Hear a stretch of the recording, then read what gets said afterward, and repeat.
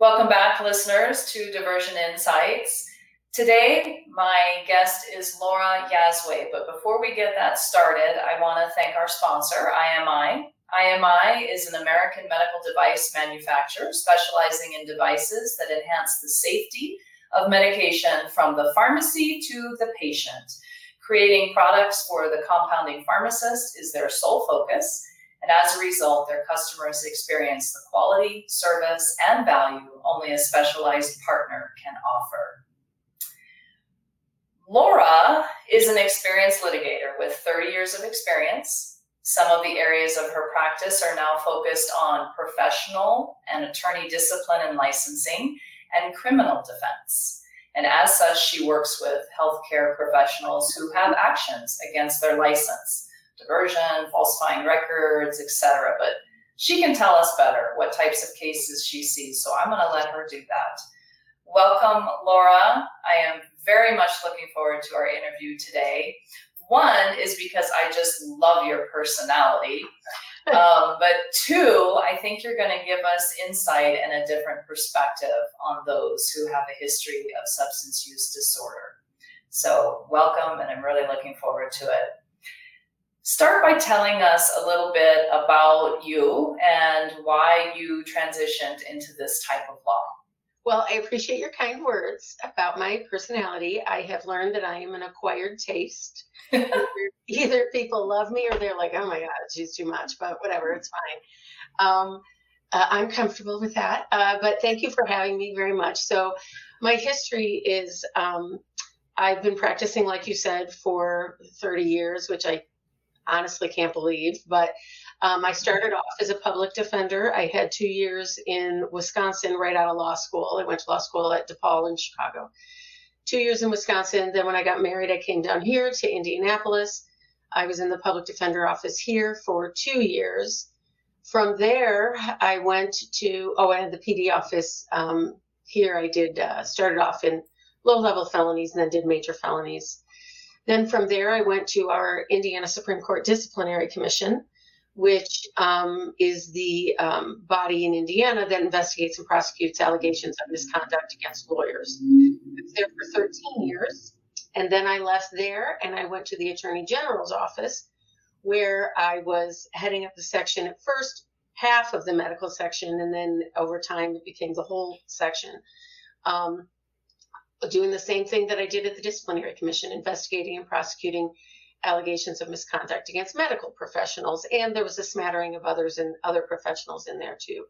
And so I was fortunate enough to lead that division and be able to train that division. So then I left there, and I wasn't sure what I wanted to do. And so I decided I was going to go out on my own. And so that's what I did. And now I defend attorneys and other licensed professionals when they do have an action against their license. And obviously, as your listeners know, there's very often crossover between a licensing action and criminal cases, unfortunately. I also do CHINs and TPR cases, which in Indiana is when DCS, Department of Child Services, is involved in a case. And then I also do, as a public defender contract, which I'm still very proud that I serve as a public defender, just as a contract. I represent those who are in jeopardy of civil commitment. So that's it. And Terry, listen, if I get a little too talky, stop me. Okay. All right. No, all of that was great. So in you kind of flip sides then, right? You went from, sure, yeah. Yeah. Well, as I say, I feel like I kind of came home, right? Okay. Because I started off doing criminal defense, and then I feel like I came home. Okay. All right. And so what are you seeing being on that opposite sides of when it comes to a healthcare professional prosecuting and now you're defending? So I think that the biggest thing that I knew that I have learned is that,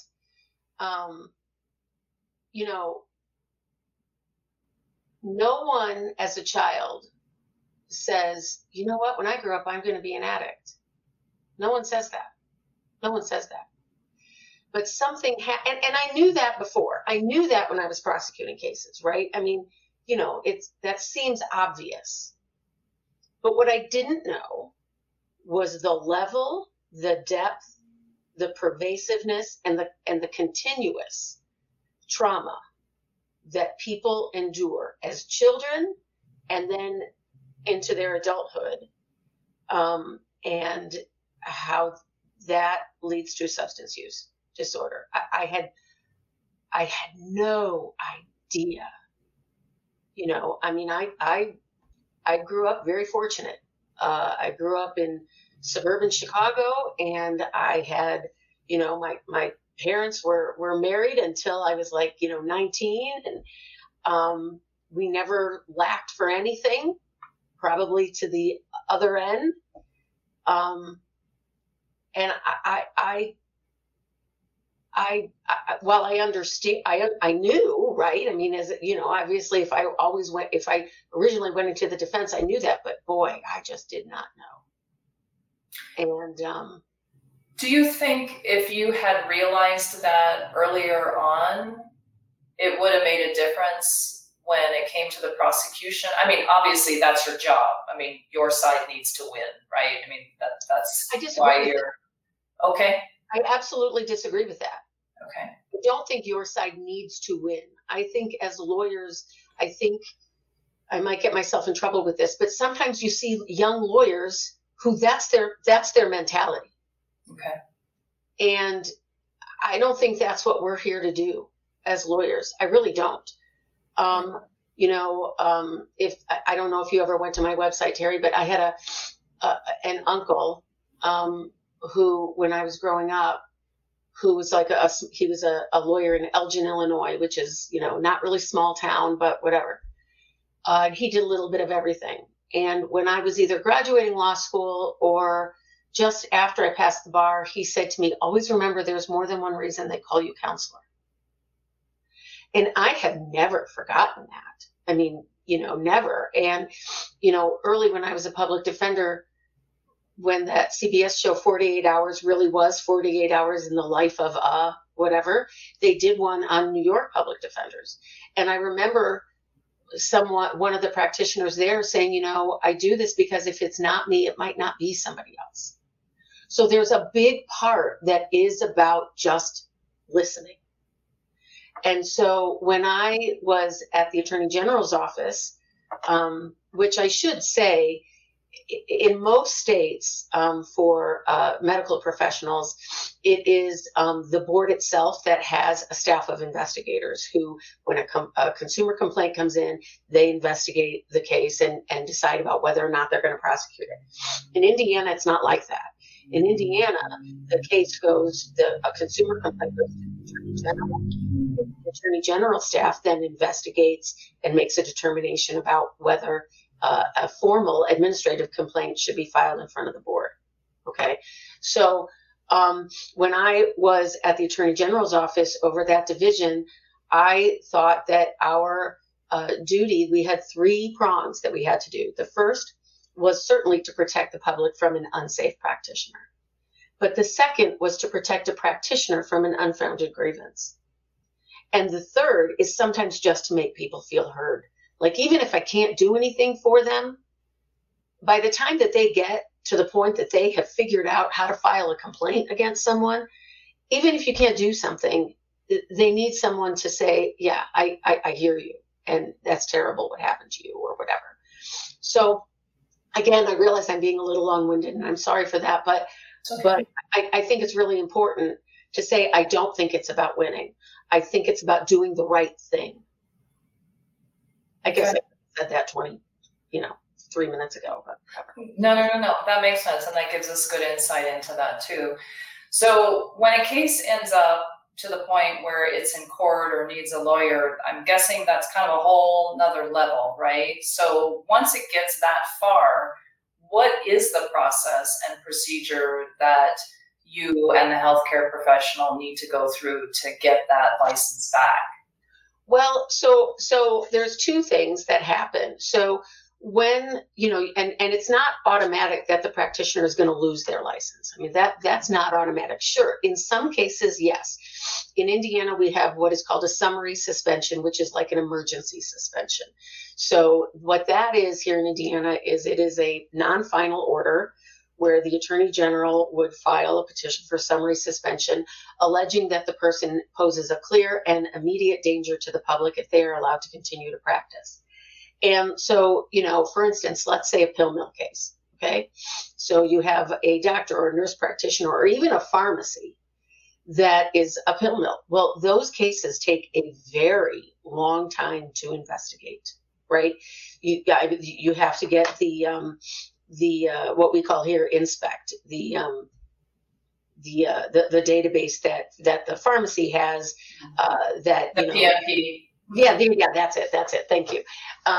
You got to get that for the practitioner and for the patients, and then there's just so much that goes into it. You got to get the medical records for the patients. I mean, it can take over a year, right? And particularly, at least here in Indiana, there's not a whole police department doing it. Sometimes you might have the DEA, but and sometimes the complaint might come from the police, but generally it doesn't. I mean, generally, at least when I was there, you figured it out. Like, boy, we're getting a lot of complaints about this person. And then so, all right. So in that instance, you don't want that practitioner to continue to practice and pose a risk to patients if they continue to practice. So basically you're saying to the board, listen, we don't have enough to do something right now, but we would like, a summary suspension of this practitioner's license. And in Indiana, it goes for 90 days and then you have to renew it. The other time that might happen is if the practitioner has criminal charges pending. Because in that situation, and I feel like I didn't really answer your question, but in that situation, if they have criminal charges pending, they're very limited in what they can say in their response to the investigation because their Fifth Amendment right is still there, right? And so it's you don't want to get out ahead of the criminal case because the burden of proof is higher. So sometimes if a person has criminal charges pending, sometimes they would file a petition for a summary suspension until the criminal charges are resolved, and then you'll know one way or the other what has to happen. Okay, so there's a couple of different things about that process. So generally what happens is, and this is not just in Indiana, an informal complaint is filed, whether in your state, if it's the board, or in Indiana, it would be with the Attorney General's office. The practitioner is notified that there has been a complaint. And you have an opportunity to respond to that complaint. I believe that you should have a lawyer in that situation. Now, obviously, I am a lawyer, so I'm a little biased, but you do want to be careful what you say because there might not be criminal charges already pending, but you don't want to trigger criminal charges to be pending, like saying, I did it. I stole a bunch of drugs, and here's how I did. I mean, you need to be cognizant of that. So I think that there is a way to say, here's my response, but not address, the ultimate issue, right, of diversion or whatever. So once the whoever it is that does that investigation, they're gonna investigate it. So let's say that it's a diversion allegation. The investigator is obviously going to take the response, but they're going to get the records from wherever the person is accused of diverting from, whether it's from the hospital. They're going to get the employment records. They might get patient records to say, did Susie Smith only need morphine when Nurse Steve was working that day. And they might get the Pyxis records and compare Pyxis records to how much did this person dispense, how many overrides did that person have, as opposed to every other person in the hospital. So they're going to get all of that. That takes time. At the completion of that investigation, then whether it's the staff of the board or the AG, they're going to make a decision about whether or not formal charges should be filed against the person's license. In Indiana, that is the first time anything, and I would imagine in other states, that's the first time anything is public. Prior to that, it is completely confidential. And the reason for that is because, at least when I was at the AG's, like 60% of the consumer complaints that came in were dismissed. Huh. Yeah, well, I think that's about what it was. I mean, I'm not entirely sure, but I feel like that's what it was. And the reason for that is because anybody can file a consumer complaint at any time, right? We have what I affectionately call Jerry Springer complaints, where you would have, may God rest his soul, poor Jerry Springer. But in any event, you might have ex-girlfriend file a complaint against ex-boyfriend's new girlfriend, right? There's nothing to it, but Yeah. So, so that's why it's private. So when an actual formal complaint or that petition for summary suspension that I talked about is filed, that's when anything becomes public. What's going to happen then is that it goes like any other case. You can either settle it for an agreed disposition, or you can have a trial. It's at that point that if you agree to a suspension or you have a trial and the board decides to suspend the license, that's when you start talking about getting the license back. Okay, does that make sense? Mm-hmm. Yeah. So it sounds like one of the things I was going to ask you is, when should somebody engage a lawyer? And it sounds like it's when the licensing board reaches out to you and says there's been a complaint filed, before you even respond to them. I didn't do it, or what's it about? That's what your recommendation would be. Yes, I believe so. Yeah. What about if somebody is working at a healthcare facility and they do have a substance use disorder and they are diverting and they know it, they haven't been found out yet, or at least they don't think they've been found out yet, and they've decided that they want help and they want to confess and go to their employer and tell them, and I need some leave, I need to go to recovery. I guess they could just not say anything to the employer. They could just say, I need some leave. That probably would be the best thing, I would guess. I think you're right. Yeah, but if they did say something, or if they're hearing that the facility is onto them, they've got a tip, and they've decided now that they are going to go confess and say, I need help, would you suggest that they engage a lawyer before they open their mouth at that point? Well, there's two things: whether the person is going to confess or they're pulled off the floor and brought into the dreaded room when you walk in and HR is there and loss prevention is there and all that. It's a really tough call. I used to say, I don't know that I actually used to say, to go, go ahead and confess, because then you're being honest and that will help you later. But I have recently had several cases where the person did exactly what you're talking about. Okay. They did go in, they had a great relationship with their supervisor. They told their supervisor what was going on. Sometimes the supervisor said, I kind of suspected, right? But the concern is what happens after that. So, I have a case, you and I were recently talking about this. I have a case right now where I have a nurse who did just that, went to, said, I need help, went to a facility here in Indiana called Parkdale, where I believe it's run by Rico Garcia. I think you've done a podcast with him. He's a wonderful, amazing person.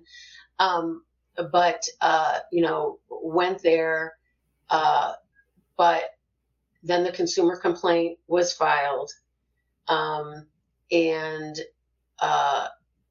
ultimately that person has criminal charges pending in 2 counties, and it is it's being prosecuted by Medicaid Fraud Control Unit, and instead of by the local prosecutor.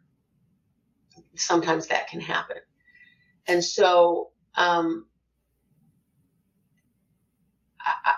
that client has been doing everything right for 2 years, and that client has remained sober and, you know, did inpatient, did IOP, you know, did aftercare, has done everything they can. And I think, you know, that client is now looking at a felony conviction. And if it's a felony conviction, then that client, it's a mandatory exclusion from Medicaid and Medicare, from the Department of Homeland Security. A felony conviction will very often, unless paperwork gets lost, right? Unless you get super lucky. So they're done. They're done in terms of practicing medicine. 5 years, yeah. Okay, 5 years. Okay. Yeah, if the person has a felony conviction that relates to controlled substances, it is a mandatory exclusion for 5 years. Okay. However, a misdemeanor conviction is a permissive exclusion, meaning they don't have to be excluded. You know, you would have the same process of having the opportunity to respond and all of that. But it's only 3 years. Okay. So, you know. So is it safe to assume this particular client, I mean, they admitted, so you would think that would count for them, but they're still in trouble, and obviously fraud in terms of charting, I'm guessing, right? Was what they did over and above so egregious, or is this what happens anytime there's charting fraud, if that's what's going on? I mean, in this case, is this pretty much what you would expect to see for anything that involves? One of my frustrations is that there is a lack of consistency, at least from my perspective. Okay. What I have seen, and it depends on, as far as criminal charges go. You know, of course, not in every case is the person criminally charged, right? Sometimes, right, it doesn't go to that level. But in cases where there is a criminal charge, you know, my client is really at the mercy of that county prosecutor, or if the county prosecutor referred the case back to the Attorney General Medicaid Fraud Control Unit. And they have certain policy decisions. So I have had clients who are in similar situations, and some of them have gone to drug treatment court, where if they, you know, they're in a very intensive program, it's like super intense probation and super intense aftercare, where they're screening and, you know, all of this to help them with their sobriety. And if at the end of whatever the period of time is, they have completed the program successfully, their case is dismissed, completely dismissed. But then I have other cases that are very similar, and that person is facing a felony conviction and at least the end of their career for 5 years, unless we can, you know, after a year get it reduced to a misdemeanor. So it's very frustrating, you know, because the other thing that is so difficult is that when someone is new into sobriety, and hopefully, and full disclosure, I don't have a substance use disorder, but I know people who do, obviously, and I slept at a Holiday Inn Express last night, but whatever, okay. So the young kids don't get that joke, but look at it, Google it. So, but anyways, it's, I completely lost my train of thought. It's very frustrating. Yeah, the consistency and lack of consistency. Yeah, right. And they're completely at the mercy of of the of that prosecutor. So I hope So I wonder, yeah, no, I wonder if those prosecutors are the ones that believe they have to win at all costs, have no insight into, yeah, I don't know. And sometimes I think it comes from, higher ups policy and, you know, um, and federal funding policy. And I mean, I don't know the answer. And certainly, I do have to preface the whole thing by saying these are just, my opinions, but, and frustrations that I see on this end. Oh, I know what I was going to say now, but it's, certainly any prosecutor absolutely has prosecutorial discretion. I mean, they can do whatever they want. And it's their, electorate who needs to be informed and decide if they think those policies are right. So they most certainly have the right to prosecute or not prosecute and offer some kind of a make a plea offer or not make a plea offer. That is their right. It's my job as the defense attorney to try to protect my client's interests as best I can. Now, what I was going to say before is that, when my clients are new into sobriety, or even if they're not, the accountability is a big part, and honesty is a big part of getting sober. And so it's a challenge because, well, what does that person say? What do they reveal? They have to balance their needs for, if they're working steps, because for years, by the time somebody comes to me, well, that's really not true. Most of the time, though, they've been struggling for a long time. Yes. And sometimes not. Sometimes, as I'm sure it happens that fast, right? It's a 4 months. They ended up with 10 years of addiction in 4 months or something, right? But they've been lying and manipulating others and hiding things for so long that coming clean feels good. But unfortunately, our legal system may not have. You're like, don't say anything. Right. That's another reason that I think have a lawyer, because let me take that off your plate. That makes sense. Yeah, I didn't think about that. Yeah, the need to get it off. Like, I've been caught. Phew, okay, let me get it off my chest. But don't say anything that's going to incriminate you and end up in trouble. Correct. Okay. And so it's a very fine line.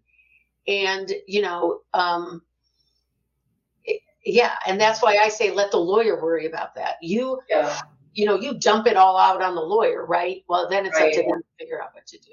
Yeah. And now I have a client where something happened where this client has been sober for years now, but there's a different issue that came up. It's completely separate, and it's kind of a one-off sort of a thing. And I called that person and I said, how do you want to handle this?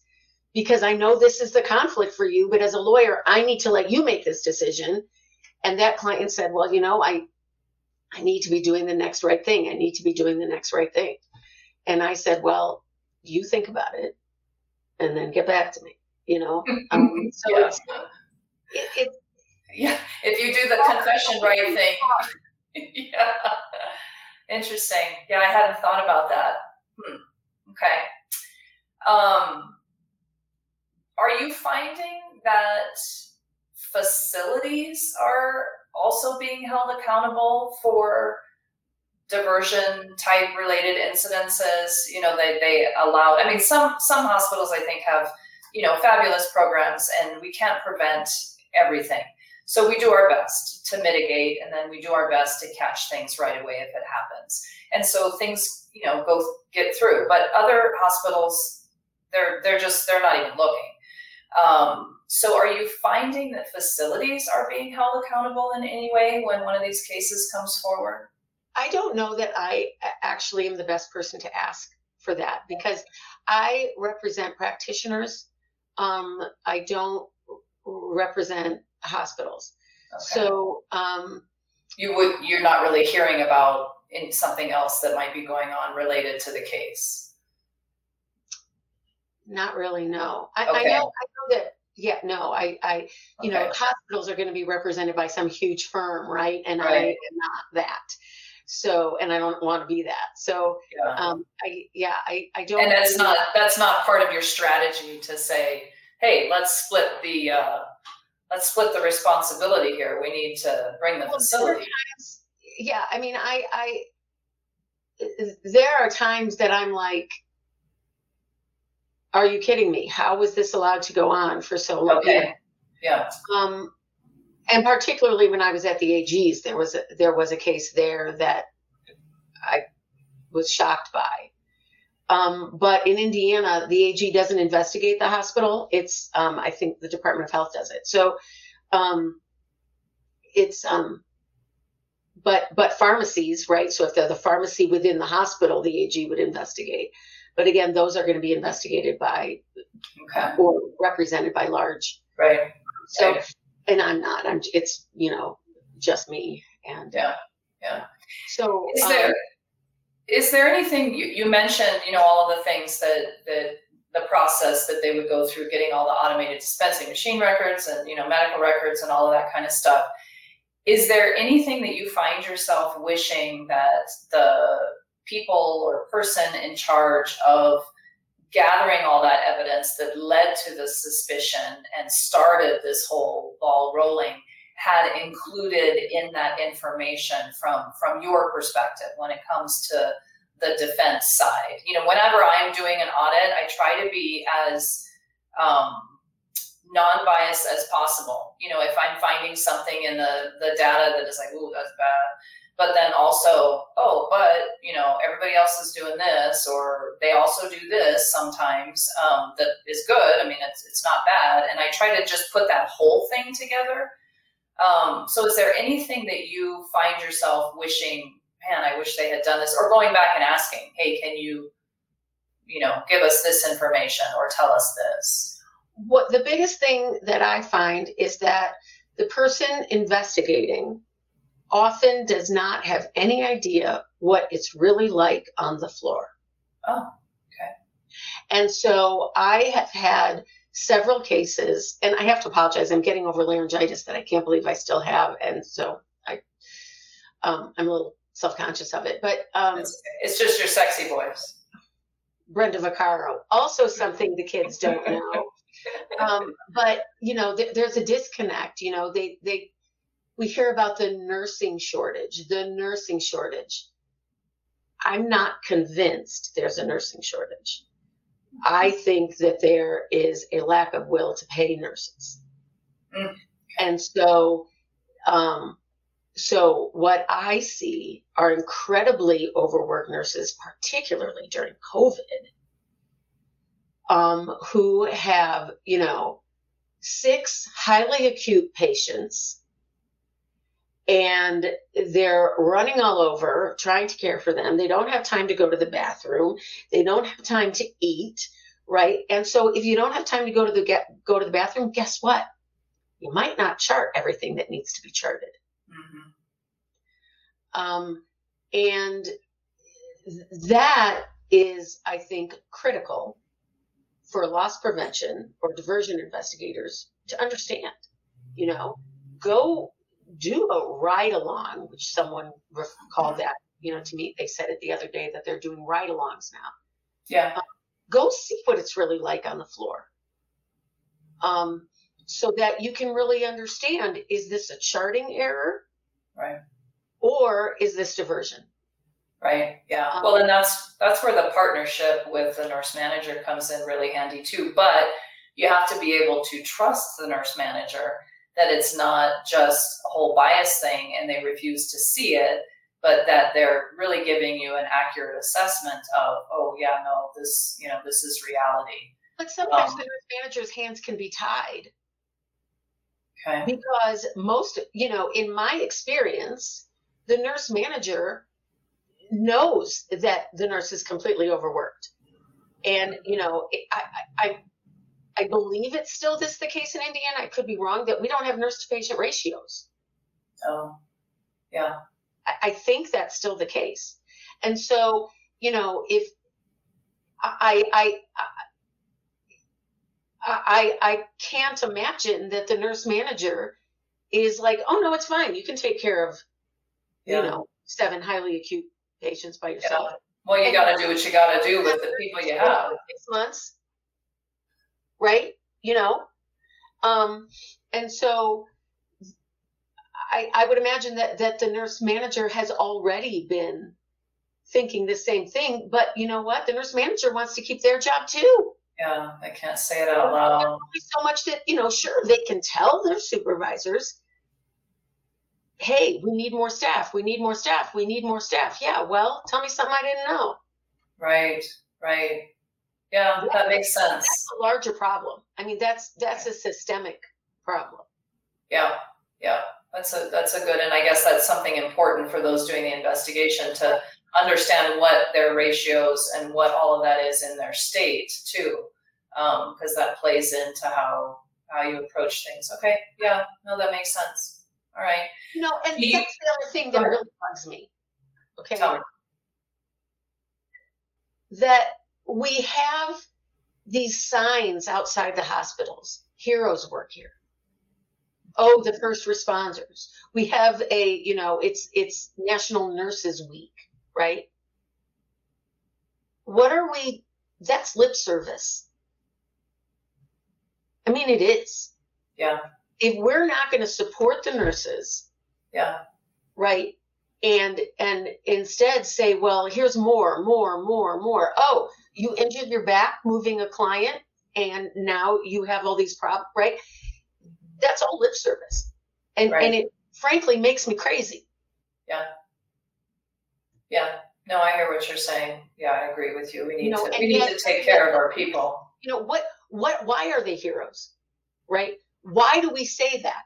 We say that because they're the incredible stress they're under, how hard they're working, their physical, the impact on their bodies, the trauma that they see. And they keep on going. Out, right? Yeah. Particularly, again, during COVID, where they were not only the nurse, but they had to be family. They had to sit there and watch people die by themselves. I'm about to cry. It's awful. But yet, when that nurse succumbs to the very stress that they are put under repeatedly, and that manifests in a substance use disorder, we say, well, guess what? Yeah. See ya. Now you're on the OIG exclusion use list, and you can't practice where Medicaid or Medicare. Really? Right. Really? Screw it. You're going to get a felony conviction. What? Yeah. That just seems so fundamentally wrong to me. Look, and I'm also not saying that people should get a pass. Right. Obviously, they should not get a pass. Okay? Did they break the law? Yes. Did they, in theory, put patients at risk because of possibly? Okay? Did they do? Absolutely. But the people but if they're doing what they need to do, and they have gone to treatment, and they're working their program, and they're doing what they need to do, guess what? They already know they did something wrong. Right. They're already paying the price because their lives have been turned upside down because they left their families for a month to go to treatment. Then they did IOP for 6 weeks, 3 hours a day, 5 days a week, right? Then they have aftercare. Then they're going to 3 meetings every single week at least, right? And a lot of these people have kids. And, and they have basketball practice and soccer and ballet and all of this. Well, you try to figure out how to navigate that while you have to go to 3 meetings a week, plus go to therapy. And your drug screens if you're in recovery monitoring agreement, right? You try to figure that out. Yeah, and kick the disease. I mean, they've got all that going on. So, and again, I'm not saying they should get off scot-free. They shouldn't. They should be put on probation for violating the Nurse Practice Act. They should be, if there's a criminal prosecution, we don't have a better mechanism for that at this point, right? And they did break the law. Okay. But I think there has to be some balance in the fact that these people put themselves on the front lines every single day. And when they succumb and they see things that I could only imagine, right? I mean, someone that I know recently just had a compound fracture in their arm, and somebody tells me that, and I'm like, ugh, right? I mean, I can't even imagine looking at somebody's bone sticking out of their arm, right? So the trauma that these people are engaged, see every single day, and they succumb to that, and it just doesn't. Right. Yeah. Accountability with compassion. I love that. I love that. Yes. Yes. Yeah. Yes. Can I use that? You can use that. Yes. Yeah. No, it's right though. You need them both. I mean, not scot-free, but not ruin their lives. I mean, let's throw some compassion and mercy in there. And some people got it, right? Some people, they did it and they went to drug treatment court and they're now, so that's what seems so unfair. Yeah. Right. Not consistent, and it's kind of a crapshoot, it sounds like, what you're going to end up with. Exactly. Do you have any suggestions or things that you would like to say to those involved in the intervention of a suspected diversion case? You're going in, you're going to face this person and sit them down and, ask them those pointed questions. Is there anything that you want to say to those that are involved in that intervention? Well, from a legal perspective, I guess it's exactly what we just said, just exercise compassion. Okay. Yeah. And the other thing here is that, at least one of the hospitals here in Indiana, they have a great EAP program, and they're great about second chances and, rehiring the person, okay. And obviously monitoring them and all of that. And I so appreciate that facility. Yeah. But I think, and of course, you can't do that in every situation, right? Right. I mean, I understand that. So it's one size doesn't really fit all, and so I don't know that I really have anything other than that, just to compassion. Because again, nobody thought, oh yeah, I went to school to get my nursing license or my pharmacy license and all of this, and and I'm going to end up with a substance use. Nobody wanted that. Right. So, yeah, agreed. Okay. All right. Well, all of this was great, and I can only imagine that your clients are in good hands. You're very passionate about what you do, and so I think they're in good hands. Some of it's out of your control, obviously, but I can see you giving everything you've got to every case that you have. So thank you for the work that you do and for taking the time today to talk with me. It was very insightful. Thank you for having me. Absolutely. Very much. I want to thank our sponsor. You can learn more about IMI at imiweb.com, where you can see their complete line of innovative tamper-evident products, including their industry-leading line of tamper-evident caps, which have become an industry standard for guarding drug delivery containers, such as IV, oral, and ENFit syringes, IV bags, and medication cassettes. Thank you all for listening, and thank you again, Laura. Thank you.